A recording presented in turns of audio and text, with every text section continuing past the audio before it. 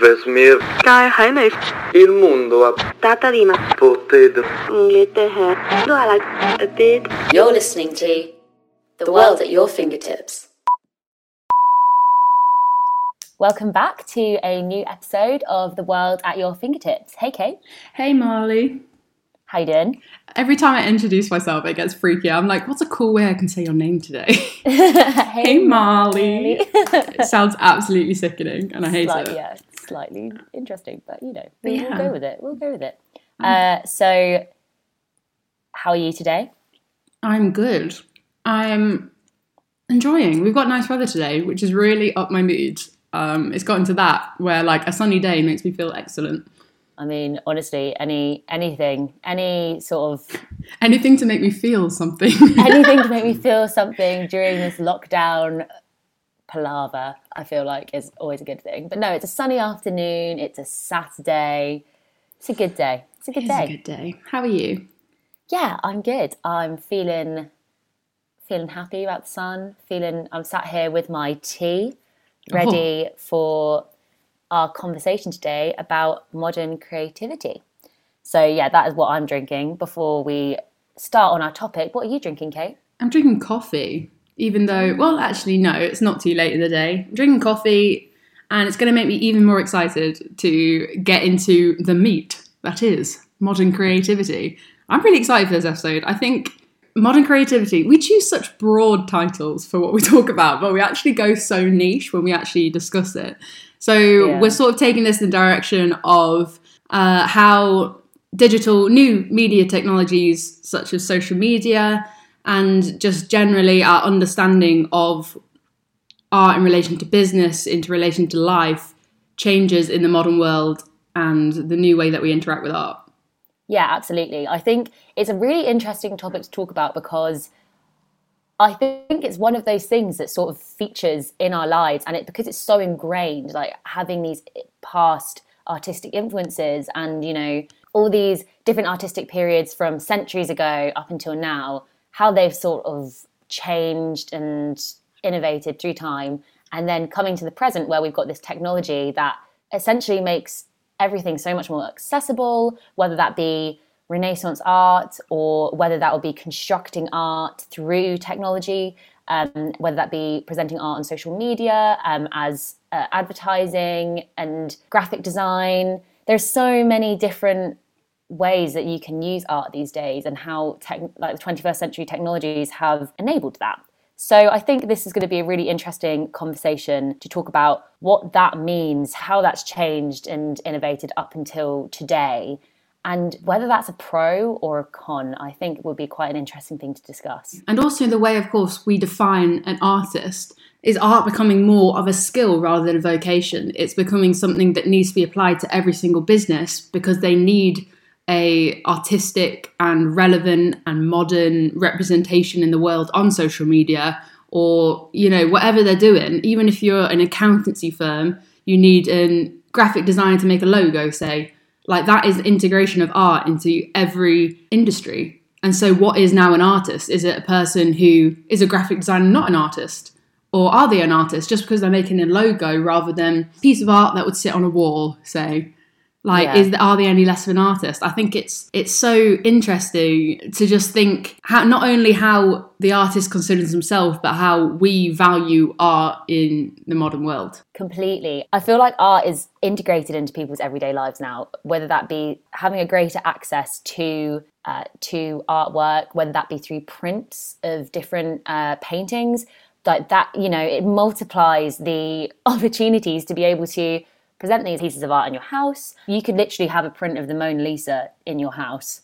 And, you know, you could, unless you were painting it and copying it back in, you know, only a few decades ago, that would not be possible. You would not be able to have such an iconic piece of art in your house, on the wall, unless you'd done it yourself, or like copied it yourself, which obviously is just not the same as the great Leonardo da Vinci. Yeah, but also like the technology that's made that art equal to the original, or in terms of literal quality, obviously not in terms of medium and in terms of like aura and, I saw the Mona Lisa and I was shocked how small it is, because you see these massive prints of such detailed quality and you assume it's going to be bigger, but it's actually tiny. Yeah, it's underwhelming. And I actually think that can be said for a lot of different pieces of art. I mean, there are definitely pieces of art that are incredible to see, but I think, a lot of the really famous ones aren't that. They are a bit underwhelming when you see them, and that's why I think actually different manifestations of art, I think that is also so powerful in a completely different way. So perhaps that even though you're getting this great access to such important art in history, there are now these new ways of presenting art or constructing art which are just as powerful but in a completely different way, which I think is like really exciting. And that can be photography, or it can be physical constructions of art. It can be shown in so many different ways. It can be presented in so many different ways. And I think that's very exciting. But then I do think also, what does that mean for the history of art? And is this particular period now something that is really revolutionary for art? Or whether people thought that about when, Renaissance art started, where people are like, this is revolutionary. I don't know if it's just another sort of movement in time, or whether this is actually a really big change for art, if that makes sense. Yeah, definitely. And I think, obviously, art is said that everything within art, including film, painting, whatever medium you're using, is a remix. It's something that someone else would have done before that you're doing in a new way. So it's always harkening back to something that's come before it. And of course, like the Renaissance, I mean, even memes in a way is an art form, because I saw a meme that referenced, the great paintings that came out of the Renaissance period when the Spanish influenza was happening. And then they're comparing it to, COVID-19, and small artists, our friend Jess, small artist from Northern Ireland, who's making prints of her original art and selling them. She set up a small business, and she has the agency to do that through modern technologies. And that's all about the visibility that one artist can get is then amplified, because it can be anywhere. It can be on social media, whether that's someone's viewing that in America or Australia. Her art is there for them because they are experiencing it authentically over social media, because that's where she's chosen to present it. Just like if you present it in a gallery, that's one space that you're presenting it in. But social media makes that space global rather than local to one particular gallery. And you found a great blog, didn't you, on Adobe? Yeah, so it's part of a visual trend that Adobe has created called History and Memory, and it looks at how designers and artists and brands are bringing history into the present by using classical art as inspiration and combining old world techniques with new technology. And I think that something that's really interesting about that is, so Brenda Millis, she says that we're in a period of unprecedented access to art and art history. You don't have to travel to galleries around the world, enroll in a university course, or even head to the library for a weighty art history tome. The internet is an instant connection to the works of the masters. It's an open invitation to reach back and draw classic artifacts into the present, and museums, brands and artists are taking on this project in thrilling, thought-provoking and even humorous ways. I actually love that quote, because I didn't read that before we had this conversation. That's basically everything we said. And now I feel completely. Like a massive phony. Just summarised it. Just save ourselves 10 minutes. Yeah. In the beautiful words of Brenda, we could have cut this intro down a bit. Yeah. But it's so true, and it's interesting. Obviously, we've got Leah coming on, who is an artist, and she really does social media in a totally engaging way in my mind, but also interesting way that I haven't seen before. And that really says something in terms of being able to utilise social media, not only in traditional ways, which is already a step forward in terms of utilising digital technologies within art, but she's then taken a step further and applied a new perspective of modern creativity to that original platform, which again, like you said, it's a step forward, it's another step. And that's, I think, what we've overcome the beginnings of social media, and now it's time to see where we can push it a step forward beyond sharing, photographs we've taken in a traditional way, and how we can then turn it on its head and be innovative and creative. Yeah, definitely. Well, I think on that note, we should introduce our guest for this week. Hey, Leah. Hi. Hello. How are you today? I am good. I am really, really enjoying the weather change that's happened in the last 24 hours. amazing. and I'm sitting in the sun, which is really nice. Are you ready to talk about some modern creativity? I am, yep. I love that. been Are ready. you ready? That's sort of a show, like bigging up the crowd that we've not got around us at all. Just like, are you ready? You can have a car. You can have a car. Fully pretending we're not just sat at our laptops by ourselves. So before we start, what are you drinking? Tell us what you're drinking today. Okay, this is really boring because it is 2 p.m. on a Saturday. I haven't started drinking anything very exciting yet, and I'm currently drinking a coffee. That's just a okay. black You know what? coffee. We're also on the caffeinated drink, so that is all fine. Yeah. I went on the journey with you of where is this exciting drink going? I was like, oh, Yeah. what is a boring drink? Am I boring? No, I just kind of imagined before I did this. I was like, ooh, I've got to have a drink. What should I make? Should I have an Aperol spritz? Is that like a bit Oh, what a mood. much? Never too Spritz is much. never too much. That is the fuel of the artist, though, isn't it? Just coffee. Definitely. I think I have one particular friend in mind from art school that would completely agree with that. We would drink about 11 coffees a day together. I mean, terrible. I mean, Yeah, world at your fingertips. It's not condoned drinking 11 coffees in one day. do not try this at home, Disclaimer. kids. Yeah. So, Leah, tell us a bit about yourself and what you do. And I am, I suppose, an artist. I always find it really weird saying that because I always think of artists as like proper artists, and I don't really necessarily think I'm a proper artist. I work full time as a creative for a big PR agency. But I do also do a lot of painting and kind of content creation and social media graphic design stuff on the side as well, and kind of that also does often feed into my day job too. So I do a mixed bag of things, but I suppose under the umbrella title of creative. Yeah, born and raised in London pretty much all my life, apart from a weird 3 years where we lived in Spain, but I don't know if we need to delve into that too much. Otherwise, yeah, London-based artist, creative kind of person. And you studied and went to... Did you go to art school? Did you go to university to study art? Or Yeah, so I did an art foundation course straight out of like secondary school. So I finished my A-levels and I went to, at the time it was called the Prince's Drawing School, and I think now it's called the Royal Drawing School. And it was actually their second year of like existing as a school. So we were like the second round of guinea pigs, basically. And at the time there were only 25 people as our course developed.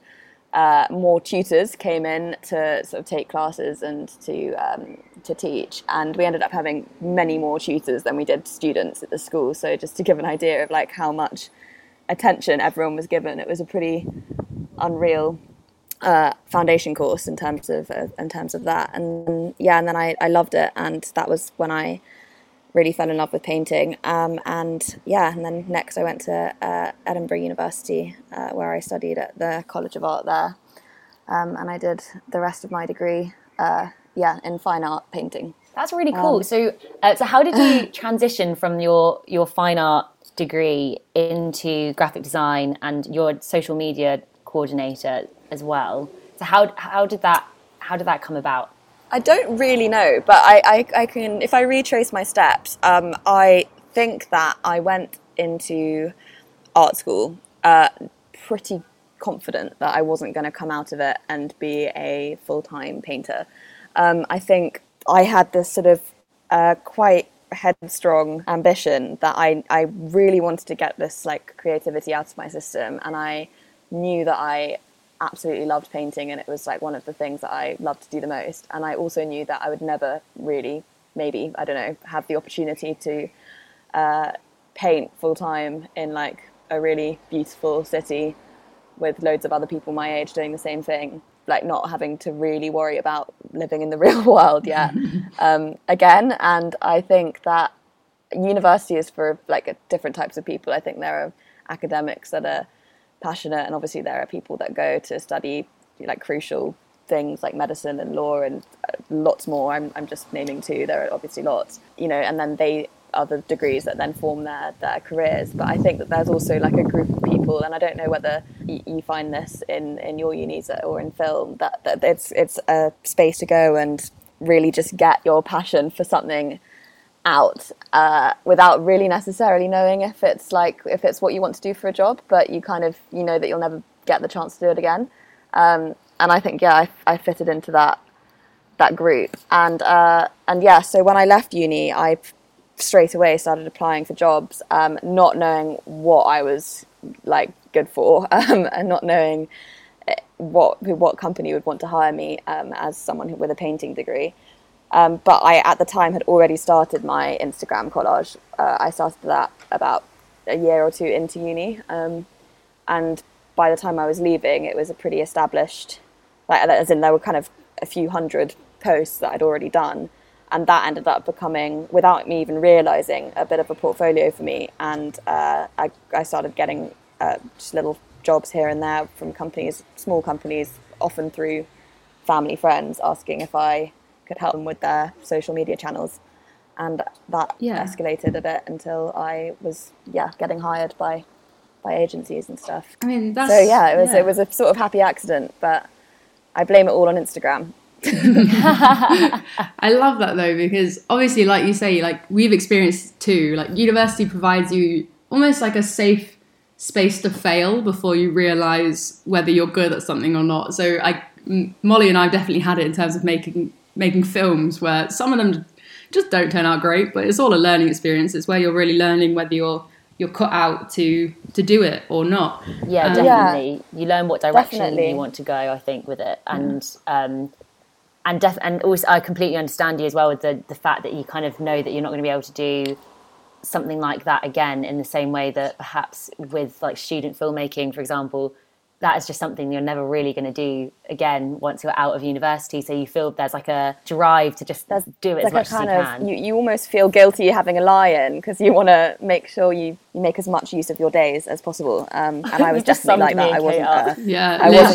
I was absolutely the same. I think if we had all gone to the same uni, I would have been your friend because I was literally the same. I got involved in so much extra stuff as well. And actually, I don't know if you have this at Southampton, but the Edinburgh uni has it takes part in the Edinburgh charity fashion show every year, like really seriously. And I think Bristol's another uni that does it. We get proper sponsors, and but I ended up being the creative director of it for the last year of my time at uni, and it was interesting because I hadn't actually ever been involved in it before. So there was a weird kind of traditional baton passing system that happened with the charity fashion show, and I was friendly with the girl that had been the creative director the year before, and she sort of just like, I kind of don't really know what I was signing myself up for, I think, but she sort of handed the baton down to me over a drink at a pub and was like, I think you'd quite like doing this. I think it would be fun. And I thought, yeah, this is great. I'll go see your show this year and see what it's like. And then I ended up going to see the show, realising like the scale of this thing that I'd signed up to do in my final year of uni. And it was honestly one of the most stressful years of my life, but also one of the most rewarding because obviously, it was like I was writing my dissertation and organising a 600-700 person event, which took place like 2 weeks before my dis deadline. And I think that was also weirdly the event side. I'd never really put an event on before, and that's become quite an important part of my job where I work at Freud's. And also the graphic design element, I'd never, other than making my my Instagram collage, I hadn't really done that much work like on the Adobe suite. And so I took this fashion show as an opportunity to really like learn how to do that. And I ended up, there hadn't been a magazine the year before. And I really wanted to make one. I think I was quite obsessed with this idea of like a glossy spread of cool pictures and graphics. And I knew that I, again, wouldn't probably never have the opportunity again to make something like it. And so, we ended up getting sponsored by Topshop, which was really exciting. And they helped us with the printing of the magazine. And that was a big graphic design job for someone that wasn't a graphic designer in any way, shape or form. And I genuinely put all of the pressure on myself. Like no one else needed a magazine as much as I did. I don't think anyone even cared that much, but I just knew that I really wanted to do it and make it, and I did. And I think, then after that, I was like, okay, I really like using computers. this is something that I'd like to do more of. Yeah, now it's just all a mishmash. I do a bit of everything. You're just so talented, Leah. Yeah. Oh my god, no, not at all. Oh, it's so interesting though. That's such an interesting path, and also I think it's quite an. I like that it was something that was kind of combined with your degree, but also something that you took on as like an extra, well, as like quite a large extracurricular. So I think that's really interesting that both of those aspects sort of molded what you do now, and the fact that you do such a mix up of different types of art or different mediums of art is really, really cool. I find that really interesting. I think within that, like you telling us the process of how you've got where you are, you've already sort of hit the nail on the head in terms of what we're trying to get at with this topic of modern creativity. You went in from your foundation sort of being like, how am I going to do this full time? I don't really know how being a painter can be, sustainable. And then by the end, you've shown how that's developed to fit a niche that you made for yourself, literally by expanding on this fashion show to give a graphically designed magazine that is an extension of what had been done before. But that shows you how much you're already filling that space. And obviously we're so happy that now you're the guest for this thing, because you've just proved how much you already have been doing it the whole time. That's really sweet. I don't know. I think the title modern creativity is so interesting, and actually, I not to sort of, I suppose it's important to talk about, but all of the stuff that's happening in the kind of world at the moment, all of this Black Lives Matter stuff, I don't say stuff like it's nothing. Obviously it's incredibly important and personal, and it's something that I'm really trying to think about a lot at the moment as to how amazing social media is. Social media is an interesting thing in its own right. I think it can be really dark and quite dangerous, and I think that there are lots of cautionary bits of advice I would definitely give to kids and to young girls especially that are using the platform a lot. But I think in terms of the education and the messaging and the way, modern creativity has allowed everyone to have a public exhibition space for free to put, to either to make or to write or to photograph, to repost, to whatever. I think that access and that platform for political situations where we need to raise our voices and we need to sort of unite, I'm finding it absolutely fascinating and amazing. And actually I found this really cool list the other day, which was a Google Doc that someone made, and it's like a public one that you can add your name to. And it was like a call out for any graphic designers that would be happy to put some time and do a bit of free work for the Black Lives Matter movement. Because obviously there are lots of people that are trying to share their stories and share bits of information that don't necessarily know how to make a graphic or have people locally or to do that for them for free. And it's so interesting and it's so amazing because this list is absolutely packed. There are like hundreds of thousands of people from all over the world that have said, yeah, I'll do it.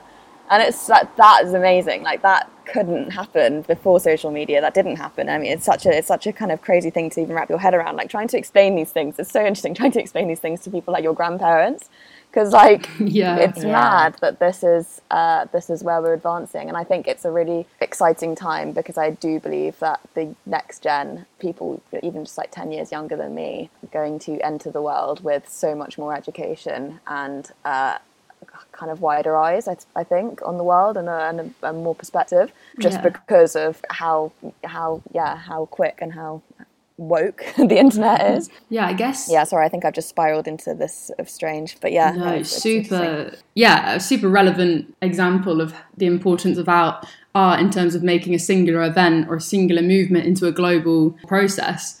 I guess my degree, I study a master's in global media management. And this is only a new course, like your foundation was, for the past 2 years. And it's all about the politics, the economy, and sort of how media isn't free. It's not just pure art. It's politicized and it's territorial and it's used in different ways by different countries, by different organizations, media conglomerate owned by a certain company or certain country is running 90% of another country's social media, and therefore it's interesting to understand how that can influence when it is a political movement like Black Lives Matter. Yeah.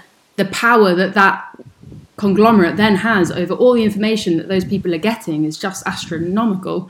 And especially when there's so much information in terms of how it is presented and how it is graphically designed, what we share on our Instagram stories is the ones that are most appealing to us. It's the information that is most presented in the most appealing way is what we share, because obviously at the end of the day it's a visual platform, and it's what's visually engaging first, and then it's mentally engaging by what you read further than that. But obviously, like you said, it's amazing that so many people from all around the world are offering graphic design skills to make that engaging content that people then share, and it's just part of such a massive process that to me blows my mind, man. I think it is amazing. I'm quite excited. I think that for the next, just thinking, like, what's the next gallery going to look like? I think that the next thing that will happen is galleries like the size of the Tate dedicated to social media posts, where people can go and look at or even just look at old app designs and like what the first ever Instagram design looked like, and kids will be like, oh my god, that's so old, like that looks so, or even just not a tech museum that looks at the hardware, but a tech museum that just looks at the software and the abilities of people with computers, and how I think it's amazing, and it's an exciting time. Definitely. There are some artists that are doing really cool things as well. Like, I don't know if you know Jonathan Yeo. He's a painter, and he works a lot with AI. VR. I get them confused. Virtual reality. I was really lucky, actually, this year to get to go visit his studio in London, and he showed me around and showed me bits of things that he's working on. And one of the most unbelievable things I've ever done and seen was he has this room, and he gave me a headset, and I put it on my head, and there were like 4 little laser camera things in the corners of the room. And then next thing he said, okay, lift your right arm up, and I did. And he said, okay, like tap like that, there are these weird virtual buttons, tap this. And then I had a paintbrush in my hand, and there I was, like in this kind of virtual space. And I could paint all around me, like in the air, and I could make marks. And then at the end of my session in this VR world, I like unplugged myself and looked at the computer screen, and he'd recorded everything that I was doing. And there I had a 3D painting that I had just made that I was like standing in. I can't explain. It was so mental. And it's crazy to think that he's working on like a lot of really interesting, techie, modern, creative artwork, and he's just one artist in London that's doing that. And so I wonder what the next steps of the art world and the combination of like old and digital and traditional and mediums, like I think the world, there's the possibilities are endless and open, and it's I think an exciting place to keep watching. I think it's really interesting, like how exhibition has changed within art galleries as well, and how that is continuing to change. So that, for example, sounds absolutely amazing. Yeah, I want to go there. Yeah, I want to go there. That sounds like so much fun. But as well, how art is now starting to really impact sort of all of the senses rather than just like visual. And so there's actually a really interesting exhibition down in Southampton at the John Hansard Gallery. Called Waves and Forms by a Winchester School of Art alumni, Haroon Mirza. I don't know if you've heard of him. And he basically created this space where you could experience, it was like full of light, and where you're sat in a position where there was what was it called? Kate, you'll remember. The room with the... DreamWorks 2.0. Yes, that one. It had a huge circle which flashed different light, different colours, and it was to a beat, like a strong kind of beat in the background. So it was to match your heartbeat, and so it's to induce a hypnotic state. So you stare. It's using audio, but with the bass so high that it reverberates in your chest, and light all together to create sort of a hypnotic state where you lose yourself. So it's like kind of felt, me, it felt like a womb, if that makes sense, which is so strange to say that it feels like a womb. But it felt like you're in there because it was so immersive. And you had a reverb chamber as well, that once you went in it, sort of everything, it was really disorientating. And that sort of immersive art, I guess, is where galleries are moving towards. But more than that, like Molly and I, we created media for social media for them through our student television station. Yeah. Oh, wow, okay. So they needed that, not only immersive art within the gallery, but they needed people to come film it, to experience, to review it in order to sell it more. It was really difficult trying to recreate that experience through film. I remember editing the video and thinking that, obviously we tried to do it as best we could, but you really had to be there to be able to know exactly what it was like. And so I hope that in the sort of advertisement we made for it, and we interviewed Chiarin himself, and so being able to kind of have that entwined with all the different experiences, I hope that was enough of a selling point to go to it. But it was difficult to be able to try and recreate that feeling that you had when you were there. Yeah, experiential things are just so difficult to even explain verbally. Like, I think I did just struggle to try and explain the Jonathan Yeo thing. Like, it is so hard. You do that. There are certain things that you do just have to experience. I think that's something that we should be, I think hold on to as well, because one of the downsides, I suppose, of like the evolution of tech and digital ways to express oneself is the fact that like you can sort of experience and do all of these things so easily behind your screen. Yeah. And the fact that there are still some things left that you really can't. Yeah, I guess. So that's something. I think that's what painting will always be to me. Like, I can do as many graphics as you like, but I think that I will never be able to give up like traditional painting, because it is like that. There's nothing like it. There's nothing like, even just the smells of all the paints, and completely just unplugging from everything and not having to look at a screen. And I think that, the same way. Definitely. There's like something you said, experiential about it. Yeah, it's involved the senses, it's visual, it's smell, it's touch of holding the paintbrush and everything like that. And I guess we mentioned the elite element to art. I guess that's turning more to the expectation of the audience. The audience is demanding more of the art that we receive. It's demanding, and I'm just thinking how it would develop sort of in how users. Is it users? Is it audience? Is it viewers? Is it experiential? Like, I'm literally flogging a dead horse here, because I'm literally I can't figure out how to express this. Are you trying to say? I think I do know what you mean, though. Yeah, you're trying to say how. So talking about how it might be less special in terms of viewership, but how perhaps that eliteness has changed because of its demand, as opposed to just becoming less special. Yeah. Is that what you're saying? But like that sort of experience is in a response to the average viewer demanding more from their art. So they're not demanding just for it to look pretty. They're demanding it to engage with socio-political problems. They're demanding it to be experiential to the point of involving all your senses, like Harun Mirza, or the eliteness between just a photograph of someone on social media, and it's changing from being art critics knowing more about a certain type of painting to people looking at a photograph, which is less engaging. Yeah. It's like snobbery towards typical art. I don't know. Yeah, I know what you mean. So like now, someone could post a selfie and get 1 million likes, and someone could make an oil painting and get 30. And it's like, which is more elite in that situation? Yeah, but also, is it right to judge the selfie in terms of that's not art, when clearly 1 million people think it is, and think it's something that they enjoy consuming? Yeah.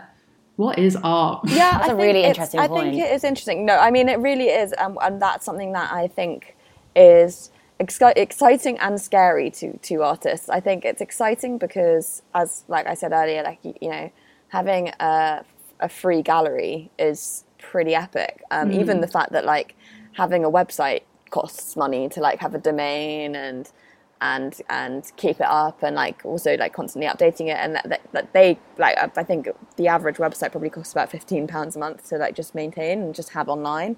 And Instagram is free, and your domain is free, and it is what you make it, and it's a visual space. So I think for any artist, and everyone is on Instagram, more people are on their phones than they are sitting at laptops looking at people's websites. So in that sense, I think it's exciting just to be able to have that access and to have that ability to share. But at the same time, there is something that's like the positive, and the negative, I guess, is yes, the fact that like, God, everyone thinks they're an artist these days because everyone's on Instagram sharing pictures of their breakfast and getting loads of likes on it because it looks, very nice.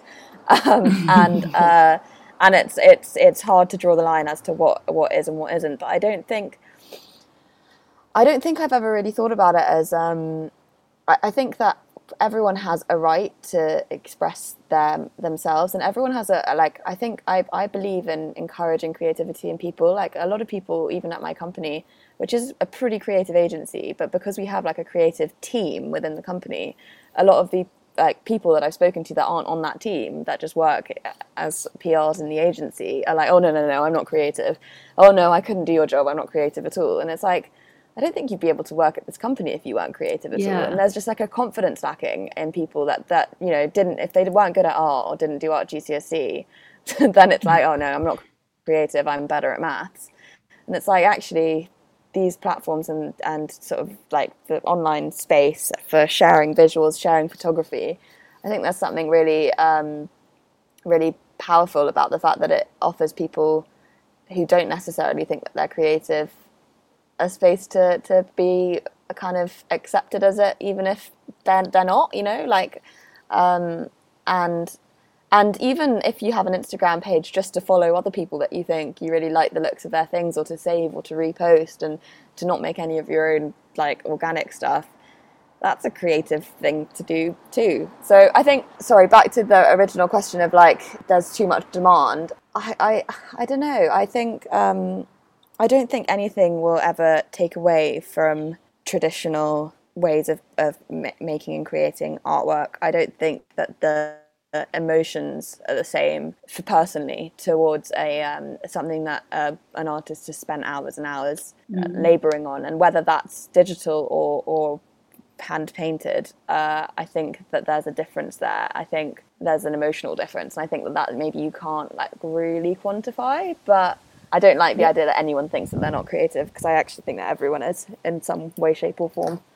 That's interesting that you say that. Sorry, I that last point is like made me really think about it differently, because there's definitely like I feel like people really want to be able to label these different art forms with a sense of eliteness. So when they do change or they develop or they innovate in ways that art has, and film has, and television definitely has as well, I think there's definitely room for discussion about whether this eliteness has been removed, or whether it's become more of a discussion point, or whether it's gained or lost importance.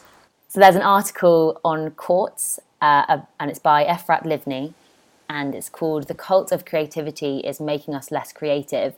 And it essentially says that there's an obsession over creativity, and how like that's become more apparent within technology, and people are fostering this inventiveness through different forms of media, whether that different forms of social media, whether that be Instagram, whether that be YouTube, technically a social media. And I wonder what you think about that. Do you think that there's like this new sort of surge of creativity that is much more accessible to people these days? Do you think that makes people less creative? Do you think that is kind of making it easier to access so much more art, or so many more different ways of producing art, that it actually is lost its novelty? I can see why people would think that. I don't disagree, but I personally don't. I think that if anything, it might have just made the competition. I mean, not that it's competitive, but it just might have meant having more platforms and more people posting and sharing and online, I don't think that it takes away from creativity necessarily. It depends on how you look at it.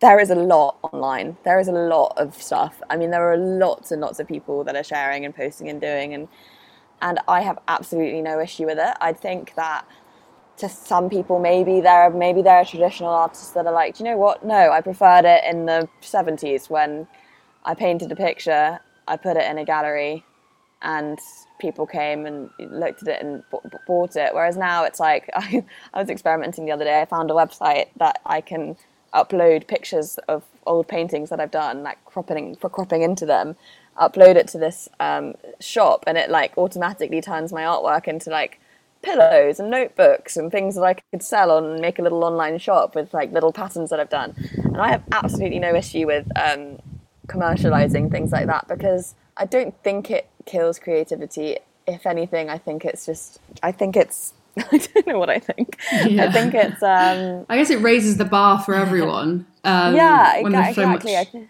out there, you have to suddenly, I guess with businesses as well, they have to incorporate creativity into their business model. So we call it in my course transmedia storytelling. I don't know what the normal term for it is, but it's an expectation of a brand not only to deliver a product, but if, say, someone searches on Instagram, they have to have a presence there. Just as if on Twitter, they have to have a presence. And it's a consumer expectation not only to have a good product from them, but for them to be influential, for them to engage with discourses in terms of art on social media or in terms of politics. So it's an expectation heightened by consumers that not only are they a brand, say Mercedes, do they make cars? No, they also have to engage with creative posts about Black Lives Matter or something. You know what I mean? It's creativity and expression has to be involved in their business model, else they're going to be left behind. So obviously you do PR, you must experience that every day of brands kind of catching up. It is interesting, but I do also think that there is a very clear line as to when that is honest and when a brand is being honest about expressing, political views or joining in on a protest or a public sort of voice raising. And I think that there is also a line as to when that is just like jumping on a trend for the sake of trying to be a part of something that is quite clear you're not. And I think that has actually, been quite transparent in recent events as well. I think that I've been reading so much about brands that are doing it right and doing it really, really wrong. And a lot of the brands that are doing it really, really wrong are the ones that are randomly coming out of nowhere, where they've never done anything before to stand up for anything or show their care for anything, even sort of remotely anti-racist, and are now coming out with Black Lives Matter and sharing graphics. And I think that there's a difference in wanting to be a part of something and deciding now, actually, do you know what, yes, maybe I haven't done anything in the past and I am going to educate myself, and this has really opened my eyes and I want to do something, and I have a brand and a platform, and so we're going to use it to post the right thing. And then there's people that are kind of doing it wrong, and like a good example of a brand that's done this quite well is I think it's Yorkshire Tea or PG Tips, or one of the two tea brands, did this really, really well, because someone posted or tweeted to them saying, love that Yorkshire Tea wasn't getting involved in Black Lives Matter. And rather than posting a black square and writing the right hashtags or, in the week prior, the company replied to this tweet and said, look, don't buy our tea anymore, first of all. Second of all, we are absolutely on board with this movement. We are thinking about it, and we're really considering what we're going to do next to make this better and to play our part. And I think that is honest, and that is really, really good expression. And so I suppose actually, if I didn't understand the question completely correctly the first time round, but in terms of the cult of being like, oh god, I'm going to make another graphic because it's National Picnic Week this week and I've got a cooking brand, so I've got, oh god, I think that there is a little bit of of obvious jumping on bandwagons. Like trend But following. I also think that probably existed before. We just see it more now. Yeah, definitely. Yeah. But yeah, I think that really sums up what we were trying to get at when we first came up with this idea of modern creativity, and what we wanted to discuss is that there's so many assets, like aspects, that not only individuals, I mean, as in us, and then there's influencers who are also individuals, but they're a brand in of themselves, as well as major companies, that modern creativity is not only affecting the artist, but it's affecting majority of the population in most countries as well. In fact, they've had to learn how to present themselves as a personal brand or as working for a brand. And it's no longer is art only for artists in terms of consumption or presentation, but modern creativity has made its way into every sector, from business to transport to everything, through social media. And as a result of technology advancing, so does art to follow it, and people's understanding of the importance of art, not only as expression but as representation. Art history is going to look very different in 50 years, and I am curious as to like how it will be taught and stuff at school, and whether the syllabus is literally just going to stay the same forever, which like has clearly been a problem for many years. But I do think that the traditional world of art, and in fact I kind of know it in a way. I did an internship at Sotheby's in New York, like in my first summer of uni. It did open my eyes to the fact that there is a very, very buzzy art world, like traditional in the way we've been talking about it in this conversation, but world of art where there are people like, I suppose, modern Picassos that are working and making really poignant pieces. But the thing that's different about today and like 50, 60 years ago, when Picasso and other artists alike were making work like this, is that we have so much else going on. So it's like it doesn't mean that it's not happening, but it just means that it's very distracted from like where back then it was that without the internet and without social media, those were the pictures that there would have definitely been as much art being made, but there wasn't as much opportunity to show it or become sort of known for it, because the world was bigger, and now it feels a lot smaller and everyone is able to connect. And so yeah, it's all still happening, and there are still people that are painting and making art and trying to put it in exhibitions. And like, you know, I remember going around all of these little galleries in New York and really feeling like and understanding all about like the kind of people that really keep their eye on artists all around the world. Yeah, and it doesn't feel like worlds away, you know. I think I can imagine back then, like comparing yourself to Picasso is like, you know, almost like comparing yourself to Picasso now. And in fact, still, it's like this kind of this godlike person who was like the pro at that. And I think that still exists in sports, maybe, because you can't really digitize a sport. Like, I suppose a video game is the closest thing, and that is never really going to be the same. But now it's like everyone's, even like the most famous people in the world, like as in terms of social, like the Kardashians and Beyonce and all these kind of like big American stars that have like hundreds of millions of people that follow them on social media, they don't feel that godlike or inaccessible, because the fact that you can send them a message, like sure, they might not read it, but like you can literally click message and send them something if you wanted to. You can comment publicly on their stuff, you can like their stuff. And so I suppose that must have something to do with the change in elitism towards it, because if you feel the freedom to be able to do that, and you just know that whether you do it or not doesn't matter, but you know that you can.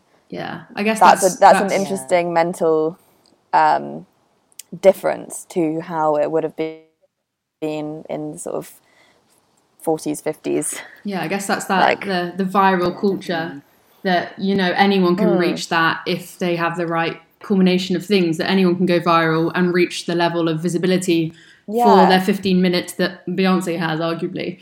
But that's so interesting in terms of, you know, how immortal will be the art created now in this world of modern creativity as it was in the past when things have stood the test of time. But when we're so saturated with images and we're producing such a high volume of content, what will remain immortal in years to come and remembered in years to come when there's just so much being produced.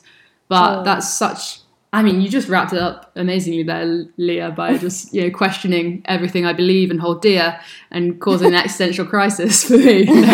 Sorry. I'll go away now and just think about this for a while. But it is just so interesting. There's so much possibility, and this conversation could go on forever. Yeah, definitely. Oh, completely. But I actually think also to leave people with something to think about at the end of this, going away and thinking about this now, I think it's a good way to wrap this up by leaving on a note of something to think about. I guess all we have now is art is the way in which we are currently translating the world around us through social media, and it's the only control we have over that is basically what art we consume and how we consume it, whether it, you know, that's really all we have control over it. And that was just no, that was very very well put, Kate. Very very aptly put, I think. But yeah, thank you so much, Leah, for thank you giving for us your time. Sorry. Thanks for having me. It's been really, really fun talking to you both. Well, thank you very much. And thank you to everyone who has been listening this week. And we will see you next week.